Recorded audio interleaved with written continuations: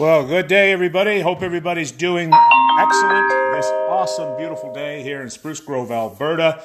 My name is Troy Nickerson, otherwise known as the Dukester, and this is the Sunday Night Sports Guys podcast. Thank you so much for listening in today, and if you wish to reach out to us, you most certainly can on Facebook, Sunday Night Sports Guys, and if you wish to email us, sundaynightsportsguys@gmail.com. So Game 7 is upon us in the Stanley Cup Finals. 2 months of grueling, hard-hitting, hard-skating ice hockey is about to come to an end tonight in Boston, Massachusetts at the TD Bank Garden. And it comes down to this. It's either going to be Alex Pietrangelo, the captain of the St. Louis Blues, hoisting Lord Stanley for the first time in St. Louis Blues history, or for the second time this decade, one Zdeno Chara, Big Z, will hoist the cup in the Boston Garden. Little did I know that this is the first time that the Boston Bruins are going to be hosting a Game 7 in Boston for a Stanley Cup final. Did not know that. Of course, the Bruins are going for their 7th Stanley Cup title. Not as many as a lot of other teams in the league, but as we well know, this decade the Bruins have been one of the more dominant, more well-run franchises in the NHL. So Game 7 tonight, a little over 7 hours before puck drop, and just kind of held off on the podcast for a bit today. I just kind of want to check some things over, see if anything kind of materialized to be able to add into the podcast today, but I don't see anything significantly. Doesn't mean I'm not missing something, but nothing that I could see so far out of my own resources. There is talk of who will start, who won't start. Personally, I think Dave Backes needs to stay out of the lineup again. I have not seen anything. I thought maybe he would bring a measure of toughness for the Bruins to have in this series, because St. Louis definitely, I think, has been a little bit more tougher in some ways. Of course, you can't take nothing away from the Bruins. That's where Big Z comes in. My goodness, has this guy's performance since having his jaw broken in Game 4, his performance has been just, stellar. It's been stellar throughout. Man's 42 years old and continues to log big ice minutes, even with that facial injury. And, his performance is right there along with, Curt Schilling, 2004, with the bloody sock. And, back in 2013, Patrice Bergeron, in that lost year to the Chicago Blackhawks in the strike-shortened season, he was playing with some significant injuries too. Broken ribs, torn cartilage, some reports of maybe a small puncture in his lung. Not sure on that, but I can't see why they would lie about it, especially with hockey. They're generally pretty, on the up and up where injuries are concerned. So Big Z playing with this broken jaw is a major thing, and it's important for him to be in there because he does bring a measure of toughness to the Bruins. Of course, the game has changed a lot, as we know. It's not like the old days. We're not talking the, Philadelphia Flyers days of the 70s, or, you can't even call them the big bad Bruins anymore, because that's just not the way the game is played. There is toughness to the game. There is still a place for, some tougher players. Maybe not the fighters are not as needed today, but there is a place for guys like Chara and them. And so tonight the Bruins have the opportunity to add to the Boston legacy, to the Boston record of excellence in the past 2 decades. It has been an incredible run, and you know what? A win tonight would really solidify the Bruins within that run, with the Patriots, having won 6 Super Bowls, 4 World Championships for the Boston Red Sox, and this would make the second one for the Bruins, and of course the Boston Celtics with their win over the Lakers in the 2000s. So it is a huge win in store for the Boston Bruins tonight. I think they are going to win the game. I predicted before this series started that it would go 7 games. Ironically, I had gone with Boston in 5 in the previous 3 series. Something just told me watching that St. Louis team as things went along, just a tough team. Just a very much North and South team who just plays basic North American hockey, in my opinion. I know there's that European content that has to be added to the game today, and a lot of teams try to implement that with skating and skill and all that, but there's still a place for, the North and South game, and St. Louis is clearly showing that there is a place for it. Outside of Game 3, they have been pretty much in every one. Of course, the Bruins took control late in that Game 6 in St. Louis, held on 1-0 until into the third, and then, things started to really, fall apart for St. Louis there. Ironically, it comes down to this, with one Bennington, I think it is. Bennington. The kid, Bennington in St. Louis. His record for, rebounding after a loss is pretty impressive. I don't have the actual numbers in front of me, but when he lost in Game 3, when he got thumped 7-2, that was one of the storylines that come out, is that this kid has a knack for being able to, rebound pretty good. And, of course, he did in Game 4, in which the Blues won, I think it was 4-2, something along that lines. So he has shown to be able to rebound. But, again, it's going to come down to, I think, Tuukka Rask, again, for the Bruins. I mean, he has been probably, alongside with Bennington, the storyline of the playoffs. Definitely he has exercised a lot of demons in terms of his reputation of being able to lead a team to the cup. Now, it is quite possible that Boston could, in fact, get beat. Do I think they're going to win? Yes, I do think they're going to win, and I have no intentions of watching if I thought for sure they were going to lose. But I do understand that it is the game, and this is why we play the game, and because we are in a one-game playoff, anything can happen. St. Louis clearly has enough there to win this game. Do not take me any other way.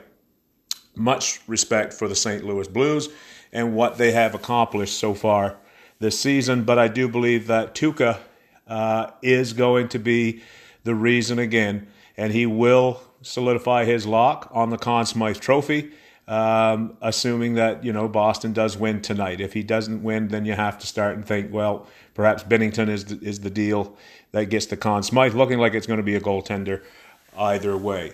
So we need Tuukka to show up tonight for sure. Tickets running high for seats in Boston. I think they're saying perhaps maybe the highest ticket prices in the history of the NHL for this game tonight, of any game, which is amazing what people will pay. I think I see one seat they were showing a location from around $5,500. Wow. Man, that's a lot of money to watch a sporting event. Especially when I look at it and I think, I can see almost as much from my couch in my living room. But there is something to be said about being there in person, isn't there? If you've ever attended a playoff style game, whether it's, I can remember back in 1986 going to Fenway Park and being there when the Boston Red Sox defeated the Toronto Blue Jays to clinch the American League East. Back then you had to win the division. There was no other one-game playoff, win the division, and that was it. And they did. And it was quite a feeling. Some of you who are listening probably have been to a cup game. Perhaps you've been to a Super Bowl. Maybe you've been to a, NBA final or a Stanley Cup final. Those kind of games, obviously in person, hold a lot of merit, and the atmosphere and the memories made clearly can't be made in one's living room. But with that said as well, those are prices that, the Dukester just isn't ready to cop that kind of coin up for that kind of a seat. So to that individual or individuals who are paying that kind of money, I surely hope you get your money's worth. So a long season of hockey is about to commence tonight. One thing's for sure, it will be over. There will be no game in 2 days' time. This is it. And then the off season begins for the NHL with its award ceremony about a week later. And then, of course, the NHL draft, which is coming up. And then, as we know, July 1st is the free agency period that will begin for a lot of teams. And the offseason should be very interesting as well. And here on the Sunday Night Sports Guys podcast, we will keep an interest in what's going on in off-season activity with hockey. Now, another story of note is tomorrow is the start of the U.S. Open out at Pebble Beach, California. And though the Dukester's not a huge golf guy, he hasn't really ever got right into golf. I do find playing DraftKings does raise the interest in following that sport. And so I'm doing a little bit of homework, trying to figure out who and all I'm going to pick. The top five seem to be Rory McIlroy, Tiger Woods, Dennis Johnson, or is it Dennis Dustin Johnson. Yes, the guy that's married to Wayne Gretzky's daughter. And who was the other two I was kind of looking at here real quick? Brooks Koepka. He's also favored. Dustin Johnson, Tiger Woods, Rory McIlroy. And I think there was one other one. Where are we here? Let's take a quick look at the board. 1, 2, 3, 4. Maybe Spieth. Not sure. But anyway, can Tiger get his second major this year? Make for a great story. Definitely if Tiger gets that second one, you're going to have to beware of him in the rest of this year and the upcoming year. Because that guy, when he seems to have his magic rolling, he is a tough golfer to beat. But the golf game seems to be changing. There's a lot of good young talent. Koepka has won 4 of the last 8 majors. Of course, Pebble Beach is a different animal. And as I fill out my DraftKings lineup here, I'm kind of, do you have to necessarily grab one of the top guys here? Like, the way it works, if you've never played DraftKings, is that you have a $50,000 salary cap in which you have to put 6 golfers in there. All the golfers are assigned a salary value. So for Koepka, you're looking at $11,600. Dustin Johnson is $11,300. Tiger Woods is at $10,700. McIlroy at $10,500. And if you want to go to Spieth, $10,300. So, I mean, that's a big cut into your salary. And when you average out that every player is around 8,700, is it? Let's take those guys off. 8,300 on an average. If you were to take, a whole bunch of golfers that were just under around 8,300 or something like that. So anyway, it makes for a fun time. $10 to get in here, crack at 100,000. Be amazing to win it, but some of these guys that play this game are very, very good. So we'll have some fun, and we'll kind of catch up on the golf a little bit this weekend. Turn it on. It'll be on. Here we are an hour away, so they'll probably get started like, I don't know, 11 o'clock in the morning, is it, that they start golfing? That would be 10 o'clock in Pebble Beach. Not sure how early they get started. So anyway, we will be keeping an eye out for the United States Open and whatnot. So guys, short one today. Game 7 tonight. Get ready to see the cup hoisted in the Boston Garden, and get ready to see the black and gold do a victory lap in front of their diehard fans. One other thing we should make mention, though, before we leave, and is about this whole thing in Toronto the other night when Kevin Durant went down to injury. And it's brought about, some conversation and typical, people who make these comments clearly don't watch enough sports. And when Durant got hurt, there was some reaction from some Raptor fans inside the arena at Scotiabank Place and outside in their themed Jurassic Park area with cheers going up that Durant had got hurt. Now, what happens in that scenario is that these fan bases get laced, whenever something happens. Last week it was the Bruins. Bunch of Bruin fans getting into a fight with each other, and they were called classless. Now, I don't know how you call it classless fans that fight amongst themselves. I think that's just being an idiot. It's an idiot, period, if you're fighting with anybody. But at least it wasn't, Blues fans that had come in from St. Louis, and you're taking on to them. That would be pretty classless, especially if you got beat and you're trying to pick a fight after you've gotten beat. That's sour grapes. But this whole notion, fans' behavior and things like that. Don't ever let it be what judges. Don't judge a fan base based off of that. The people who acted stupid in Toronto, they're not the real fans. Those are just people who acted either just off emotion. They're so here's the thing you need to understand is we really devote our emotions to our team. We can sit and say that, it's just sports. It's just a way to get away and all that. And that is true for the most part. But when we're really devoted to a team, we're really devoted. And some teams we're more devoted to than others, right? To me, I am entrenched with the Boston Red Sox. They have been my team since I was a kid. And, emotions run high because I've seen some very heartbreaking losses and whatnot. And so, same thing holds true with these Raptors, right? People are really gravitated to the Raptors run here in Canada, and especially there in Toronto, right? A lot of people getting involved there, and it's starting to show. So it's unfortunate that you have to hear those kinds of things. It goes on in all sports. It's not just that, right? But when you're a celebrity athlete, like, let's be realistic. If that had been, who's the other guy? Who's the guy on Golden State? Looney, I think it is. Looney. Do you think anybody would really be cheering too much about that? No, they wouldn't. They're cheering it because it's Kevin Durant. Kevin Durant's one of the top players in the game. And, Kevin Durant also left Oklahoma City to go to Golden State explicitly to win a championship.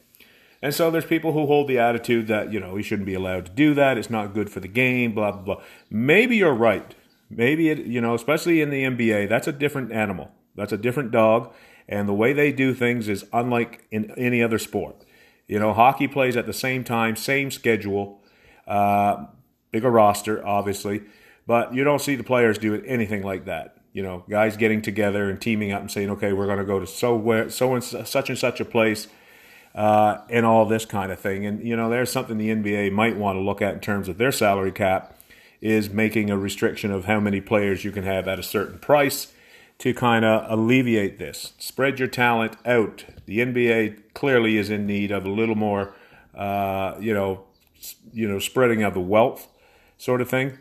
And so, yeah, not to get too far off topic, the fan bases, I think it's just all, there are idiots, there are people who talk that way, and it's a shame, has to be there. You should never make fun of or cheer the fact that somebody has gotten hurt, especially to the extent of that injury that, it might be a career changer for Kevin Durant, and in terms of how much money he can make, right? You wouldn't want that injury happening to you. You wouldn't want an injury happening to you that could affect your pay scale for the rest of your life. And you certainly wouldn't want to have that injury and have, your fellow coworkers or people just off to the side kind of laughing at you with it, would you? So, same holds true for here. All right, guys, everybody have themselves a great and awesome day. Get yourself ready. I am headed to the liquor store to pick up a bottle of bubbly because that's what I did in 2011 prior to Game 7 of the Stanley Cup Final when Boston was in Vancouver, and we took out those nasty, nasty Vancouver Canucks in that game. So everybody have yourself a great and awesome day. Enjoy the game tonight. Win or lose, the Sunday Night Sports guys will be back tomorrow. Have yourself a great one, and we will talk to you then. Bye for now.